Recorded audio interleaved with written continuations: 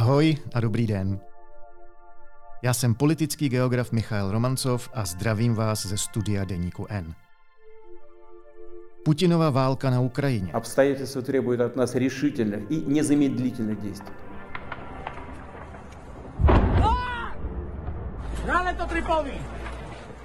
Слава нашим захисникам, слава našim захисницям. Слава Україні.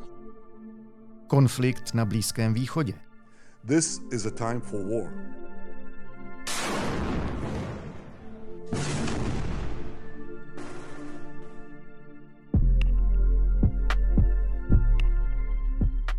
Čínská hrozba 展示了我们维护国家主权和领土完整、反对台独的坚强决心和强大能力。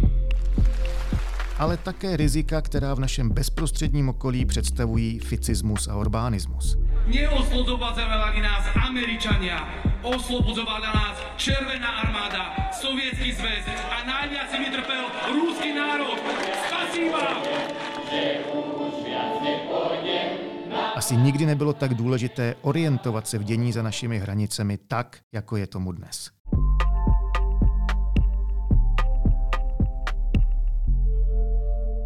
Žijeme v době, která je velmi bohatá na informace, ale chudá na pozornost. Neustále těkáme od jednoho k druhému, ale podstatné kontexty nám často unikají.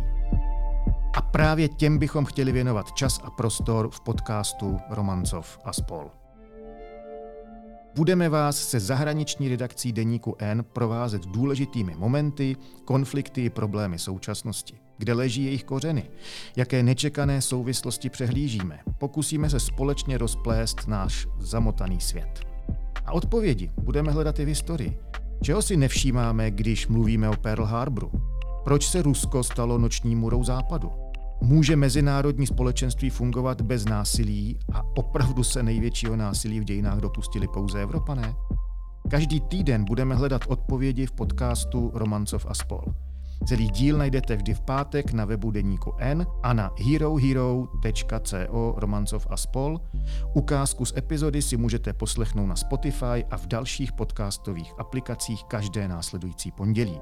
Startujeme už 8. prosince, těším se na vás, Michael Romancov.